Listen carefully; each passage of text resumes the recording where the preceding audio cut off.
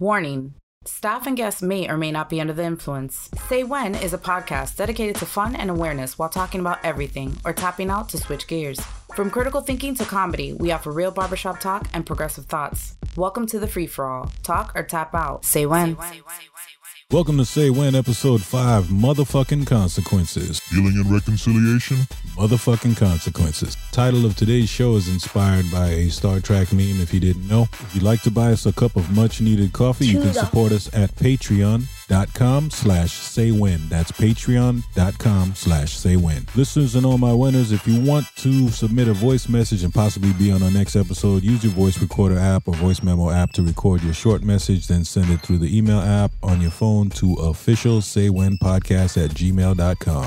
Today's very special guest, we have Professor Frank from New York. JC, get some stuff off their chest. We're very proud to have partnered up with Captivate.fm. Captivate is our new podcast host, and we're very happy. If you want to go to our new website, that website is saywhen.captivate.fm. Ladies and gentlemen, all the way from New York, it's Professor Frank in the house. Welcome to Say When, Professor Frank. Hey, what's going on, everybody? Hey, appreciate you coming out and talking to us so you could help educate the crowd. Now, Professor Frank is going to be anonymous just to protect himself and his tenure at the university that he teaches at, but he is well qualified to speak on several subjects. Hope I can. First of all, we just want to start out lighthearted. I'm going to start off with what grinds your gears? You know, what gets under your skin, thing that just bothers you, something you want to get off your chest. Go for it. Living where I live and driving, unfortunately, a lot. Funny, I've noticed that recently that people are whipping around their Toyota Corollas and their Nissan Sentras as if they're like Ferraris and Porsches. They're just going about like it's all good, like their car can hold that turn or weave through that traffic. It kind of astounds me as the level or lack thereof thinking when it comes to their car and the capabilities of their car. So I don't know. That's one of the things I've noticed recently. So it's funny you asked. I must admit that it seems like consistently, no matter what state I'm in, it's the people who drive Hyundais and Kias tend to be going 75, 85 down the highway when everybody else is doing 55, 60. And then it'll graduate to the Corollas and the Sentras. But it's not usually, you know, the Mercedes or the BMWs. They do, you know, fly down the highway, but most of them seem to drive pretty consistently. As far as who weaves in and out of traffic and dangerously, recklessly drives, yes, it is like the average mid-car, sedan, whatever, driving mofo. Exactly. Well, the funny thing is I have my own theories about that, and maybe we'll get into that topic maybe later on with this podcast. But I'd love to hear it. Okay, so, you know, and no disrespect to anybody who owns a Corolla or a Sentra or things of that nature. People who are driving these cars, unfortunately, sometimes, you know, since I teach, I experience this a lot where the most brazen person is the least educated. The person that thinks that they're invincible, the person that thinks that nothing can happen to them, live life, YOLO, kind of that old saying and stuff like that. And so obviously those individuals, unfortunately, sometimes don't have careers or things that they have that they worked hard for that then, you know, would require them to think about how they're driving and the manner in which they're driving. You're saying that they don't really think about the consequences. Yeah, basically, there's no critical thought, you know, and I got a lot to say about critical thought when it comes to education in general. You know, since I've been teaching for over 21 years now, you know, I've seen a thing or two and realized a thing or two with that. And since I drive a lot to work, I see the issues with education all the time, not only on the road, but elsewhere. But since we're talking about the cars, I totally see it every which way I go. Funny enough, actually on certain highways and byways that you actually pay for or you don't, the highways that you don't pay for, that you don't pay a toll for every, you know, it seems like every few feet these days, right? Especially in Florida where I'm at. Exactly. So those highways that people don't necessarily pay tend to be a little bit more reckless than the people who actually pay for example, turnpikes and things of that nature. It's interesting in my travels through work and stuff like that. I use both sets of highways that, you know, one is where you don't pay and the other one is where you pay. And you can clearly see the distinction between the one that you don't pay and the one that you do pay. People that pay for their highway, I mean, I'm not saying that they're perfect by any means, of course, but there tends to be less aggressive drivers on those roads than the roads that are, you know, non-paying. You know, I had a different experience in Atlanta. I actually thought that, you know, Miami was like the kings of the bad drivers. Then I went to Atlanta again after all these years, and I was shocked. Apparently, most of the bad drivers from Miami moved there, and then they had a meeting with all all the other bad drivers from around the country decided to come and move to Atlanta. And then you got 5 to 15 different driving styles, going on at the same time. It's just a mess, man. Traffic is something that definitely, if you look at like China and the way that they've tackled looking into the future and saying, hey, we've got all these people, and if we don't do something, what are we going to do? We're going to get overrun with people. So it's time to start, building the infrastructure. As far as education, I agree. I just took a defensive driver's course recently because it turns out, depending on which insurance company you're with, you will get a discount of up to 10% for doing a 6-hour defensive driver course. It costs you $25. Now you can log in and out and take 2 months to do the course. So it doesn't take that long to do. And for seniors, and I know in Florida, they also offer a mature driver's course that can also give you a discount depending on who you're with. I'd say that people should definitely take the course because it just trains you to be on the lookout for other drivers, to get out of that mentality where you're driving with your ego and everything is about, oh, you got in front of me. It's like, no, we're sharing the road. I'm not getting in front of you. I'm just getting in this space so I can get to where I'm going. Whereas defensive drivers will say, hey, these 2 people to the left and to the right of you that are a little bit behind you may try and speed up and get ahead of you. So you might want to just hit the brakes and let them go. Because at the end of the day, you don't, it's not even about the money and stuff like that. You don't want to get in a car accident. You don't want to go to the hospital in the middle of a pandemic if you could help avoid it.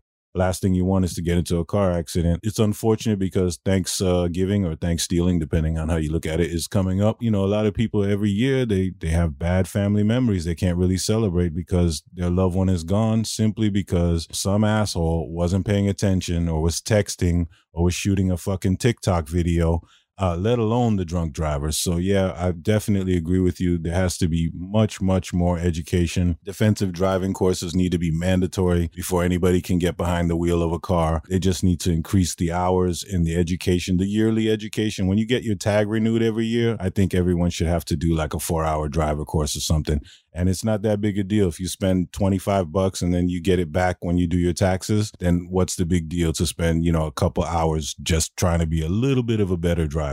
Well, it's funny you mentioned that, and that's some great information. And it also speaks to, you said you were taking a defensive driving course, and it takes time and effort, right? Even though it doesn't take all that time, you said you space it out. But that's the thing that unfortunately separates a lot of people from doing what is good for them and good for not only for them, but for others, because a defensive driving course, not only protects you, but it protects everybody else because it encompasses everyone else when it comes to your driving and the driving around you from the people, right? When you have this kind of hubris way of thinking about, I'm driving perfectly, I'm not speeding. If you think of in that terms, you're thinking selfishly, you're not thinking about everything else that's in front of you. And that's kind of like indicative of what happens in society, how people are just like, hey, look, I'm not bothering anybody. This is me. I'm not causing any issues, any problems. So that's it, right? And it's a centralized way of looking at things as opposed to, how do you affect, whether it's something like a car accident or whether it's something else in society, how do I affect what's going on in and around me, not only with people I know, but perfect strangers? We have to get away from this mentality of I am okay, everybody else is messed up, and I'm just doing what I need to do to take care of myself. We have to get away from that kind of thought and think about more of like, how is this affecting not only me, but everyone else around me, even perfect total strangers? We've come to a point in society where we don't think or care about a perfect stranger, and it's right. Like, if it's not my family, it's not me, I don't care.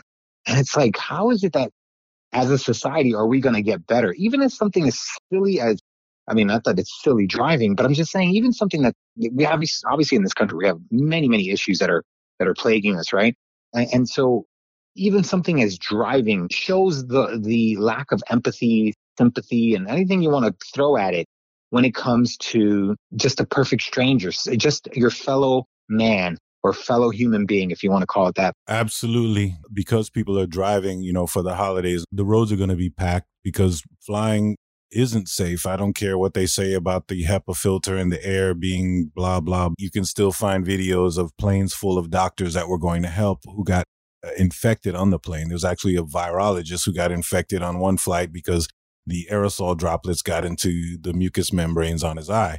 So I prefer everybody drive if they have to, but You're going to have to drive extra slow. And in the first place, you really shouldn't be gathering. If somebody's trying to talk about freedom, no, that's not about freedom. There's no freedom to kill people. You know what I mean? Okay, that's true. You remember when HIV and AIDS was like the topic and rampant, and people who slept with other people and knowingly were HIV positive, and they may not have even had full-blown AIDS, and they were arrested. And some of them, believe me, are still in jail for knowingly having sex with someone when you have HIV, which we have, great treatments for right now. So if that's the case and there's legal precedent, what's going on with this coronavirus that we're up past 10 million now, and what, 250,000 people dead? Come on. Tyson Food Company just got a class action lawsuit for wrongful deaths. And when it came to how they took care of their workers and how they didn't take care of their workers during the early stages of this pandemic, how they just packed everybody in-house. Now this is probably the precedent that's going to set where several institutions are going to be, sued for their inept response or lack of adequate safety measures when it came to their workers. And this is just the first domino in a long succession of dominoes that's going to, I think, really going to create a more of a larger wave of economic dysfunction, and it's just going to keep going. I always talk about the COVID situation as the earthquake under the sea, in a sense that, when an earthquake happens under the water, under sea, it usually pushes the land up, and then what happens is a tsunami. Right now, we've felt the effects of the earthquake, and here comes the flood of that tsunami that's going to overtake not only us in the United States, but the entire world. This is beyond any kind of comprehension that we've ever faced as a human species, and it's just the beginning of this wave, and that's the scary part of all this. Right, and I can say that I've had two people close to me who've already had colds and had to self-quarantine and get tested because they didn't know whether or not they had COVID. So when they found out that they were negative, other people that may have been living with them is like, hey, I'm going to go stay with auntie or something like that because I don't want to get a cold and have a lowered immune response in case I do interact with somebody who had COVID. So that's my suggestion, people out there. If somebody has a cold and you find out, oh, it's fine, it's not COVID, I got tested. Well, guess what? You still have a lowered immune response because you have that cold, and now is not the time to be getting a cold from anybody. So we got to do what we got to do until we get another administration in there and we start doing things differently and bring the numbers down. I totally agree with you on that one. So speaking about education, since you are an educator, I don't know how often you've traveled overseas or if you've lived overseas. I've had experience briefly, teaching overseas myself. And there's even a documentary actually by Michael Moore called Sicko, and that shows the way healthcare works differently overseas. And then there's another one called Who to Invade Next. And that documentary in particular shows all these great American ideas that are being used overseas effectively and efficiently, and it's working. But they're not using it here simply because it's about money or cultural issues or whatever it's about. Because a lot of times people don't want to fix the problem, like the mechanic. They want your car to keep breaking down. They want to make sure that your parts last only a certain, amount of miles, the car manufacturers and stuff like that, so they can keep doing repair. Our science can absolutely make vehicles that last 100 years without having a freaking problem if they really wanted to. You know what I mean? But what's the benefit of that, right? Exactly. So my point was, looking at Japan in particular, they teach these children character. They don't start giving them tests and pitting them against each other. Who's going to win the spelling bee? They teach them to work as a cohesive unit. They teach them that they have a duty to society to protect Earth and to keep things clean. So what they do is they do these team building exercises. They have these kids in kindergarten, and here they are sweeping, mopping, wiping down the chairs, the desks, the windows, and they're doing it together. They're not complaining and whining, and the parents are not coming and threatening the teachers. They're just doing what's responsible in their society. It's one of the reasons that Tokyo is one of the cleanest cities in the world. And I think we need that foundation, since children's brains are like sponges, and that's when they learn the most, and they can learn different languages. Going back to critical thinking, like you were talking about, it's important that they learn even musical instruments to develop different areas of their brain. So I think we really got to start, because we have all this negative Jerry Springer ratchet crap that's constantly on the radio and television. And unfortunately, our kids are ingesting it. Social media, we really are not on top of what kids are being exposed to every day. So let's expose them to a foundation of cohesiveness starting, in education at a very young age, kindergarten. That's one of my proposals. Well, no, I agree with you totally. And this wasn't mentioned earlier in the program, but, I do have experience. First of all, I have traveled overseas and I have seen a different level, different mentality that people have overseas, both good and bad. I'm not going to say, either way. Every place has its positives and negatives. But what wasn't said earlier was that I've taught elementary school and I taught it for about 12 or 13 years. And I guess that's why I teach college now, because I just couldn't deal with the kids anymore. But the thing is, what I did notice about education, my experience dealing with the younger kids, dealing with their parents, dealing with the administration, is that this wasn't what you mentioned about cohesiveness, about working together, about it's not my job, not my responsibility kind of thing that we have here in the unfortunately sometimes in the States, is that it doesn't teach like that we're in this together kind of mentality. Now, the funny thing is, you mentioned that, for example, in Japan and China, like not only do they do that in the schools, but what happens is that the parents, they teach the value of education. I mean, they literally ingrain it into their head. So now they have the competition that's coming from home because, in that culture, it's if you're not doing well in school, it is a blight on the family name. Depending upon whatever parenting style you have, you may find that to be good or to be actually, too harsh. Because, sometimes people just say they're just kids. They just whatever. But you said it perfectly when you said kids' brains are sponges. And so whatever you literally give them around the times from when they were born to about the time they're 5. That's the time that their brain is growing the most and will retain the most information at that any point in their life. That's it, right? And so imagine now you have these parents that are literally pounding it into their kid's head that this is important, this is necessary, this is going to cause us shame if you don't do well. So that builds the competition plus the stress, I guess. But then when they go to school, of course, there's competition. Competition is good, I think, in that sense of the word, but it also with the building of the team, building of this is us, not individual. That's a great balance because you have the family aspect, and then plus you have that where not only the family supports what the teacher is saying or doing in the class with their kids, but it's also showing the team building, like you mentioned.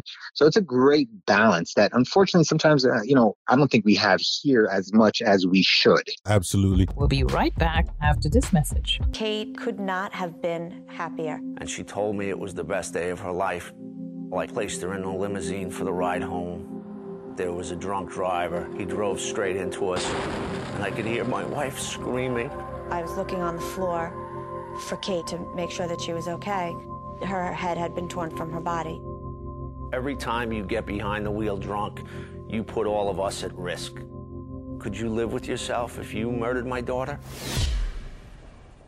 I wanted to segue into the Georgia runoff to encourage them to vote and to, maybe donate because it's about voting for education and it's not about a party. It's about, which platform is going to be the best for you, your family, your friends, the country, the planet. And so that's why, I'm just blue down the line. And after what I've seen with the sedition from the Republican Party, I can never, ever even consider ever having anything to do with that party. I think a lot of people need to go to prison.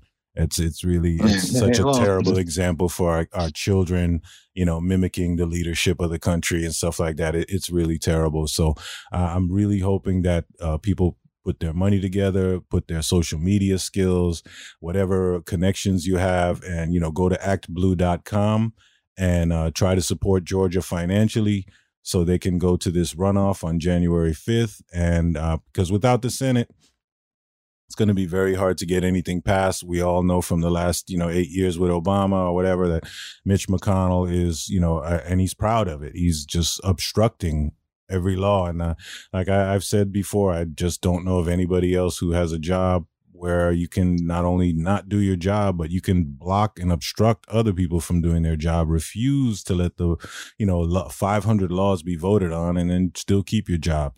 We've got to close that loophole. And I think, the more people that are educated and, thank goodness for you, we talk about essential workers, educators are definitely essential workers, because if it wasn't for, people like you, dealing with other people's kids. A lot of times they wouldn't even be able to go to work. Now, I know these are adults that you're teaching and stuff like that, but I'm curious, if you want to share any story that you might have personally about maybe something your students went through, maybe because of the pandemic or the lack of leadership or, politically wise. I'm just curious. Well, I got a lot to say about this, as a matter of fact. So, yeah, you're right. The restrictions, I don't necessarily, to be very honest with you, know what my institution says I can or cannot talk about with my students. But I also do know that, I police myself when it comes to talking about politics with my students. Now, I do talk about that with them, of course. And I talk about it in a kind of secular kind of way where I talk about the institution of politics, the institution of education and all that stuff. I am Democrat as well. I don't mind saying that. But I don't talk about my personal beliefs with my students because of the influence that I may have. Plus also, I have, part of my job is being a critical thinker and teaching my students to be critical thinkers. And I realize that sometimes if I say something and it gets into a point where we're having a contentious discussion in class, my job, even though I'm tenured now, thank God, but I knew that could cause, issues. I've literally known professors who have gotten fired and let go from their positions because of things that they've said and whatever. And of course, they were egregious, but I'm not going to put myself in that position. But anyway, as far as talking about politics with my students, look, they're 19, 18, 19, 20, 21. They're around that age, right? So that creates a whole other dilemma, but we'll get away from that. But they're 18, 19, 20. And, it's amazing at this point in their life that they're so young and they still have so much to go when it comes to their life that they are literally disheartened by the political process. They are disheartened. It helps them to check out from the process. And so, in the 60s and 50s and 60s, when students were the most radical, they were the most engaging in politics. In the 2020s and the 2000s, I guess, if you will, I've seen that, students just are okay with being disconnected from politics. And so I tell them, I ask a series of questions because it's like asking yourself questions is the basis for critical thought. If you think about it, right? You ask yourself a question, the deeper questions you ask, the better answers are yield. And of course, more questions are then created by that as well. So it kind of takes you down a rabbit hole, but that's where you learn the most, right? If you go to a mental health psychiatrist or psychologist, what is it that they do with you? They sit there and ask you a couple of questions. And then as you say something, they ask you more questions and they're just constantly probing to get more out of you. So I asked my students a lot of questions and I said, okay, so I get the fact that you can be disheartened, that it seems like this is never going to work. And kind of like what you said about Mitch McConnell and the obstructionist and all that stuff. But I said, look, how many of you are perfect in here? This is what I asked my students. And, nobody raises their hands. Of course, that one or two student that thinks that they're funny in class will raise their hand, right? But most of them know that they're not perfect, including their professor, right? And I said, okay, so how do you want an institution that's run by hundreds of people that are inherently flawed to then be perfect in their execution of their job or their passing of laws or what it does to make you feel better as a citizen? It's almost an impossibility that's going to happen. And I equate it to, I ask them about, education as well, and I ask them questions. You're asking imperfect people to then come together as a group to form a perfect kind of entity. It just doesn't happen. And so I tell my students, so when you give yourself that excuse that it's never going to work, my vote doesn't count, whatever, you have essentially done what the other side wanted you to do. And I talk about numbers and I talk about how voter turnout is so low and I throw statistics at them. Mind you, I teach, and I don't mind saying, I teach English, right? And so obviously I'm not in the political realm. Part of teaching English is being able to be a critical thinker, right? To create. Right. And based on the spelling of a lot of those protest signs, obviously it's important. Yes, it is. Yeah, that's besides that. Oh, gosh, trust me. I reflect. I tell people, when people ask me what I do for a living, I don't say I teach anymore. I say I try to teach because it doesn't seem to be working very well when I give all the information and then I get the papers back and it just doesn't translate to that they were listening to what I had to say. I feel you. People put me on the spot and they're like, oh, yeah, that's right. I heard your podcast and this. And other people, oh, you got a podcast. What's your podcast about? Like, it's about fun and awareness. Well, but what's it about? Fun and awareness. That pretty much covers every damn thing I'm trying to do. It's like, otherwise, if you're too lazy to listen, guess what? Go on social media. There's all these nice little 10-second clips with pictures on them. So there you go. Joe, you're killing me because you're hitting on several things here. And I got so much to say because I've been teaching for you. You hit something just by what you just said there about the 10 or 20-second clip videos. Right. I mean, okay, for all you people that are listening that have kids or will have kids, or maybe even that you're young yourself, that this may relate to you, I teach my students that we are creating a society of people who cannot pay attention. And why is that? Because kids today are literally, they come out of the womb with a phone in their hand or a tablet in their hand, and they're swiping or making pictures longer. They're finding videos. And what are they doing? They're finding those videos that are a few seconds long or a minute long. So they're looking at, maybe the younger viewers that are listening right now, or the younger listeners, excuse me, they, scroll through 10,000 memes and little videos on their, whatever social media feed. It's training your brain actually to function in small clips. If you've noticed yourself how you just like, oh, it's too long, and you bypass it, or it's too long, or it lasts too long, you bypass it. You have essentially probably trained your brain from so many videos like that you create this, this 20, 30-second attention span.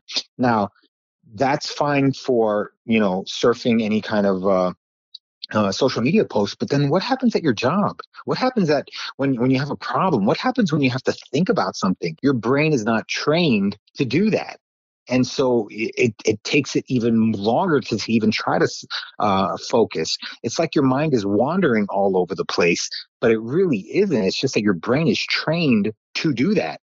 And I can't tell you how many times that my students exhibit that kind of trained behavior. And the funny thing is they trained themselves. Nobody told them to do this. They just willingly picked up their phone, and it was like a drug, and it was automatically addicted to it. Right. It's kind of like a club. There's a cool hip club to go to, and you go there for a while, and then after a while it's like, hey, let's go to this place. Nah, let's go somewhere else. Let's go someplace different. And it could be the same club that just comes under new management, and they change the name of the club or something, and all of a sudden their location. Right. And people are going, all of a sudden people start going there again. And I think it's the same thing with these social media platforms. It used to be just Facebook and everybody, or MySpace, and and then everybody, you can do everything in one spot. And then it's like they're dividing it. It's a marketing tool where they're just trying to divide stuff and make as many apps as possible so they could just get more information and more revenue.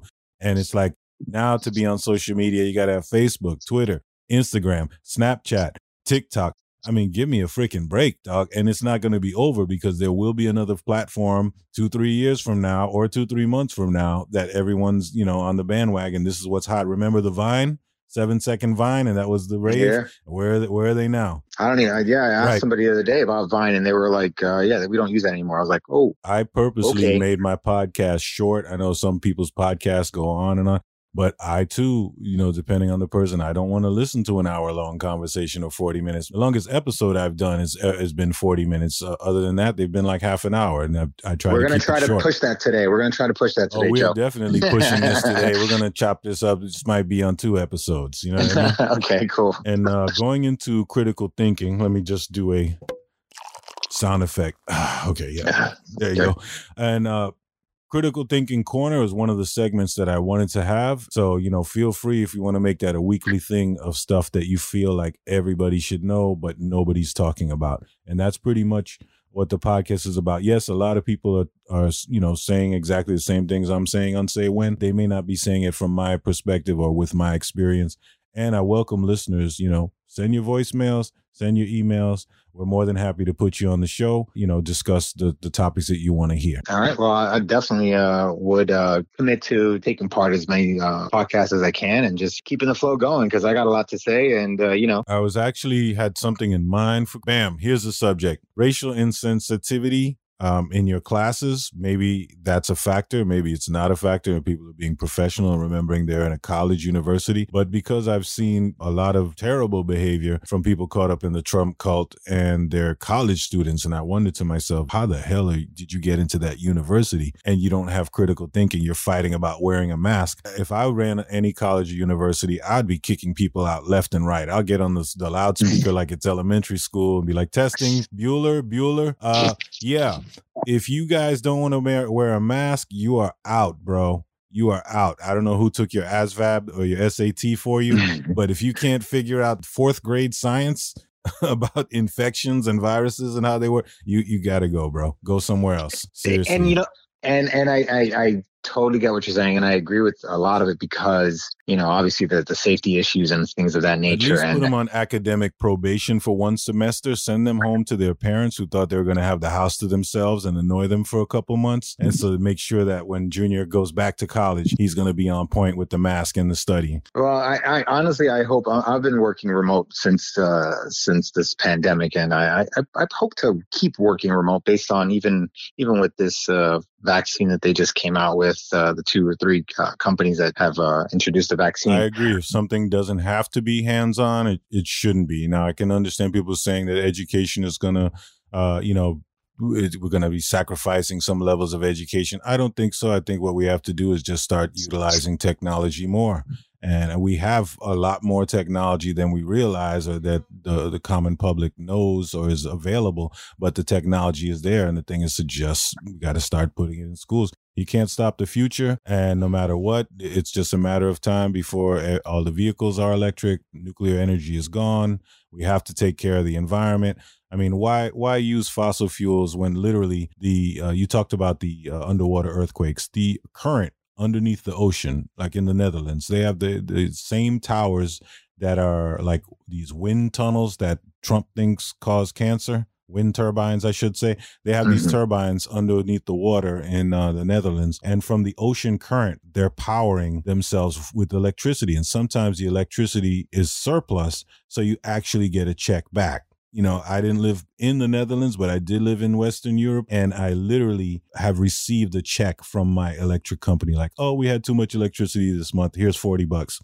Oh, wow, that's great. And so, yeah, I think, you know, kind of placating off of what you were saying with this new way of doing things, like, you know, of course, the pandemic has revealed that, you know, we could do a lot of things remotely, like hands off and just, you know, companies are putting their people at home and technically I think they're getting more work out of those people than they would if they were actually at a brick and mortar kind of company, you know, site. And then of course in my realm where teaching, you know, yeah, it's not the best scenario only because we're so used to the common way of teaching where you go to school, you sit in the classroom for hours, you fold your hands, you do the work and you go home the next day or that day, whatever, and you go back the next day. That's the norm. And unfortunately, you know, people get comfortable with the norm, and I get why.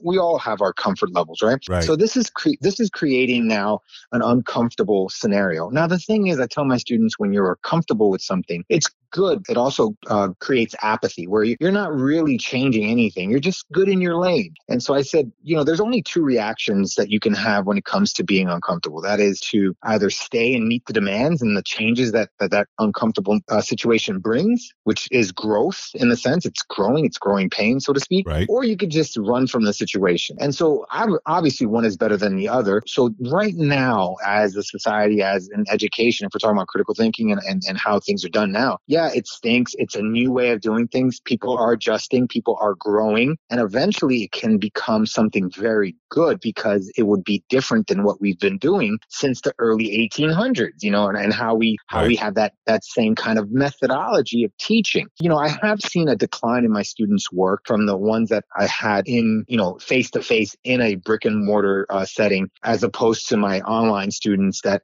you know, the quality of work has diminished and I would say kind of a good noticeable clip, right? But what happens is, again, this is now the uncomfortable period. And I think, honestly, like if this is going to be the new norm, I think students will adjust and will meet these demands and get better at it. But parents are so scared about, of course, obviously not having babysitting and all that stuff, which is something that needs to be figured out. And so that their students, their kids can, do the remote learning, but the parents can go to work or whatever it is that they need to do. Basically, in a nutshell, to wrap it up, is just that, I think right now we're just in that period of uncomfortableness. And so we have to meet the demands of the new times, right? And so I think people need to kind of hold on and wait and see it instead of panicking and going back to what is comfortable. Because again, comfortable is nice, but it doesn't really do anything for growth, so to speak. Speaking of comfortability, Professor Frank, we're about to get into the critical thinking corner of uncomfortability, a subject that you and I are well versed on and we could talk about for hours. I want you to give a homework assignment to the listeners, and it's going to be based on this subject. And the homework, it's up to you, but I think is to just be better. Just try and do a little bit better. And what I'm talking about in particular is racial ambiguity and people assuming,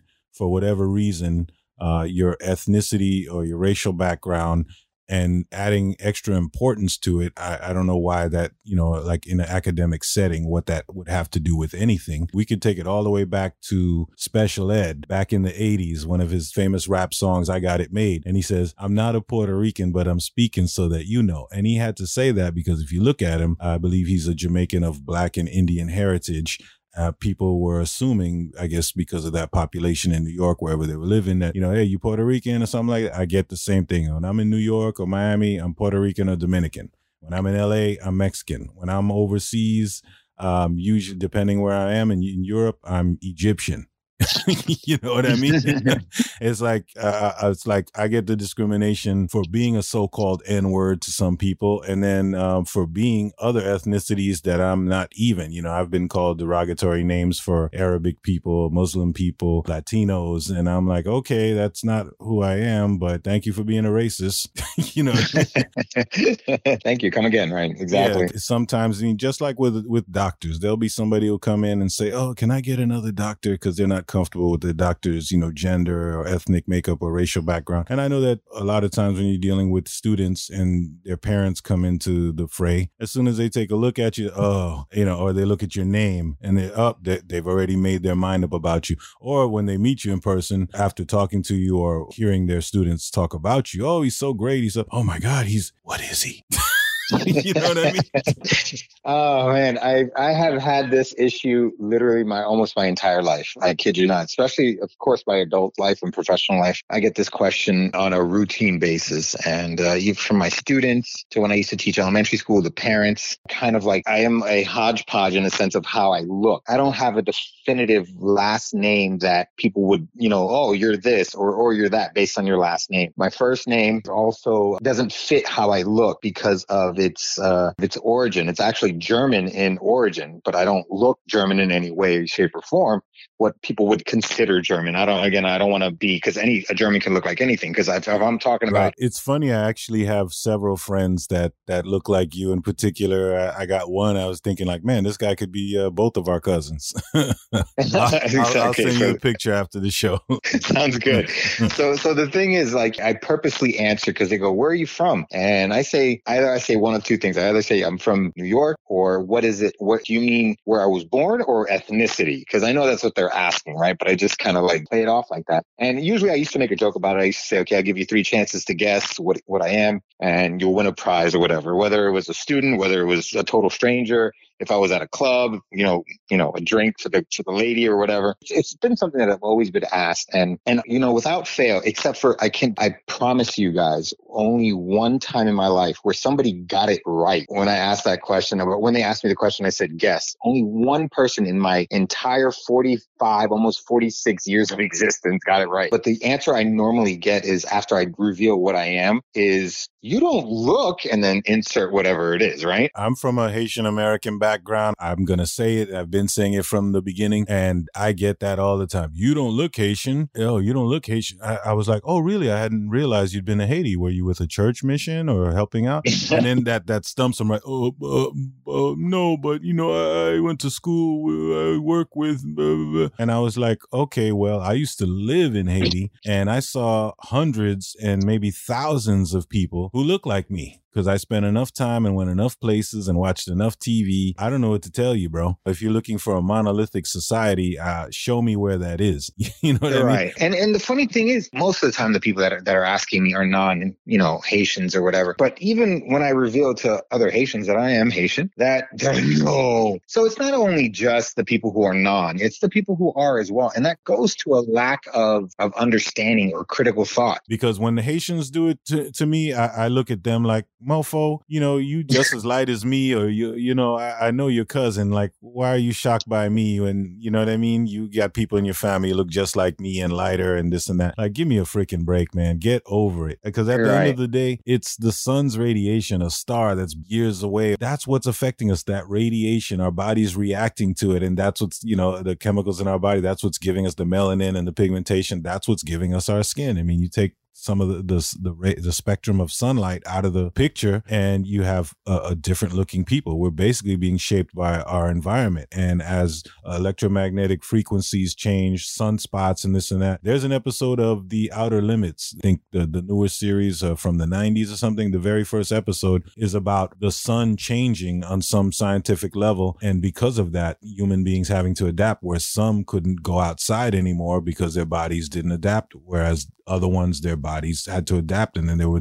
this gold luminescent type of color. And I was like, that is completely, it might be far-fetched, but that is completely plausible. It is completely plausible that there is a number of factors coming from deep in space that could change our appearance and affect the way that, we evolve. Right. We've only begun to scratch the surface of how we've gotten here, how we've been shaped and formed and affected by things that we cannot see and of things in the cosmos that we have no understanding of or very limited of, but yet it is playing a factor in how we become. That really grinds my gears, circling back to the whole thing with the cars. That'll be me. The car thing pisses me off because, I've lost people in car accidents, people coming home from work, sitting at a red light and just bam, dead. And the other person who hit them was not always drunk. Now, sometimes they were texting, sometimes they just weren't paying attention. And sometimes they fell asleep at the road because they're doing 2 and 3 shifts when they shouldn't be.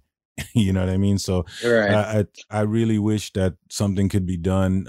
And I'm looking forward to a future where there's automated cars, because when computers are moving all the vehicles on the road, they're going to move much more efficiently. Just the fact that we weave in and out of lanes, that by itself causes a lot of traffic. And for me, circling back again, I know I'm going all over the place with the racial thing, and that just getting on my nerves. It's just like people are out of pocket. I have people, or that were Latino that started telling me black jokes. And then when I checked them and said, hey, we're about the same complexion and your hair is a little more curlier than mine. I literally had to tell one dude, look, man, if I go to your family tree and I kick it, an N-word is going to fall right out. And I had to use that language. I used the real word just to check him, because I will use that word when it comes to people not acknowledging their blackness and trying to kowtow and join in with white supremacy. I check them real quick. Oh, it's funny how it's happened with this political thing with, hear how some Hispanics and other ethnicities have rallied around Trump because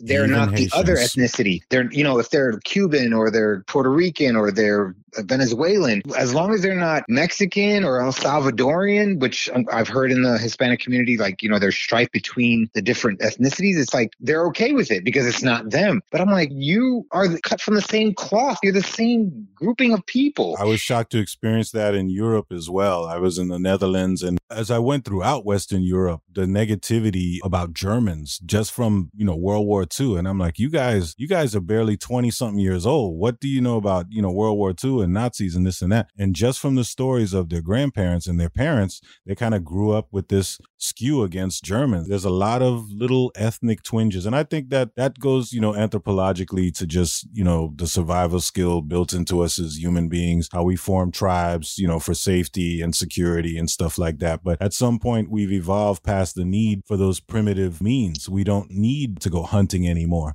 We're, one step away from 3D printing food, which we're already doing. There's people, go on YouTube right now, you can watch people 3D printing Oreos. And it's just a matter of time until we're 3D printing meat that is not meat, but you cannot tell the difference. Right. I'm looking forward to the future myself when all of these topics, racial and everything else, politics, all the negative stuff, lack of education, I just look towards technology, watch some science videos, and I look at all the wondrous things that we can actually do now. You know, back when the news was actually reporting a bunch of different information and not just following Trump all the time and hanging on his every word. Right now in Dubai, police are using hovercrafts or hover cycles. They're basically like drone motorcycles. They got these 4 little fans, and when there's bumper to bumper traffic, they can just ride over the cars to get to where they're going. Oh, wow. I mean, there's non-lethal weapons out there that show you that nobody needs a gun. There's so many effective non-lethal weapons. There's no reason to take somebody's life because they have a knife in their hand. Really, there isn't. I would advise people, if you're getting down and you're looking for a pandemic coping skill, something to try and get you from ruminating and obsessing about, you know, everything that's going wrong with the world, especially with the holidays coming up, depression is increasing. Look at technology. Look at all the stuff that we've actually accomplished. There's one site in particular, I fucking love science. That's literally what it's called, but it's abbreviated. And I recommend that one just for a quick overview, and it'll tell you just weekly, you know, what the accomplishments were pretty much in science this week. Oh, that's good. I gotta check that out myself. I never heard of that site. Pretty interesting name though. Yeah, that's why I gravitated towards it too.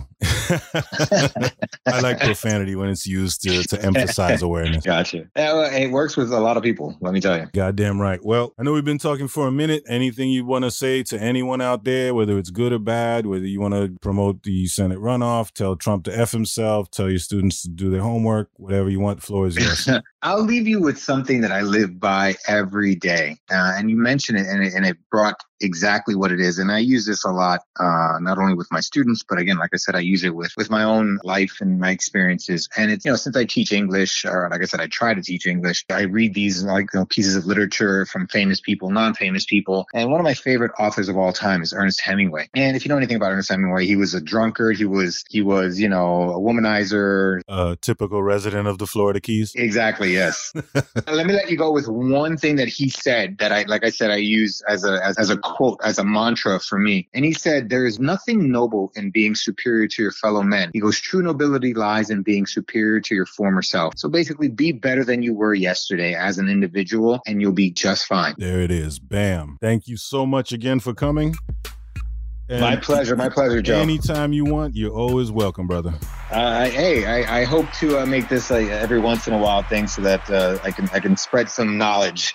You know, my students don't listen to me, so I might as well have somebody listen to me. That's what's up. Thank you so much. Peace. All right, Joe. Take care. Say when. If you take prescription meds, follow these 3 steps before you get behind the wheel. First, always read the label for warnings and instructions. Second, take care when mixing multiple medications. If you're not sure, ask your pharmacist. And third, mixing alcohol and medications is dangerous. Don't do it. Know your meds and always have a plan to get home safe. All right. We're going to start the Grind My Gears, Get It Off Your Chest segment. Got JC here with me. Yo.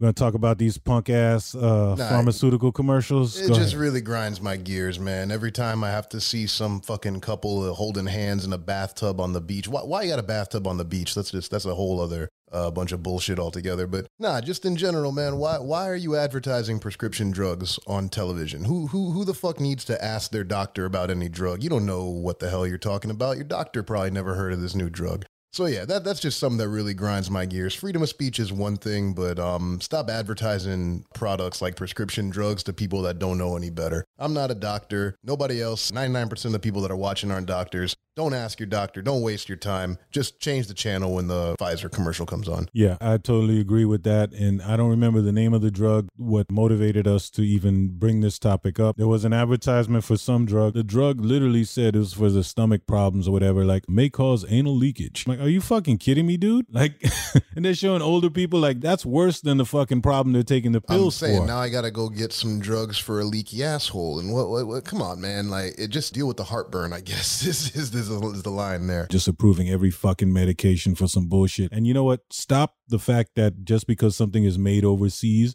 and you want to corner the fucking market and keep all the money, you're not letting the effective fucking drug that's made overseas be used. I've taken medication in Europe that I can't get here, and the shit that I got here doesn't work as well. It's more expensive and it has more side effects. But hey, they got to make a profit, right? Yeah, fuck Big Pharma forever. Yeah, no argument here. And keep your fucking commercials off my television. I don't need to know every new antidepressant pill that comes out. And that doesn't mean we're against the vaccine. That's a whole nother separate story. Of course not. We're all for science, but these companies that are benefiting off sickness and death rather than trying to cure it, yeah, fuck them. Since it's a special Thanksgiving holiday episode, instead of doing our usual thanks, we're just going to thank our goddamn selves for all the hard work we've been putting in and tell everybody to be safe. Peace. And now, our moment of win. $2.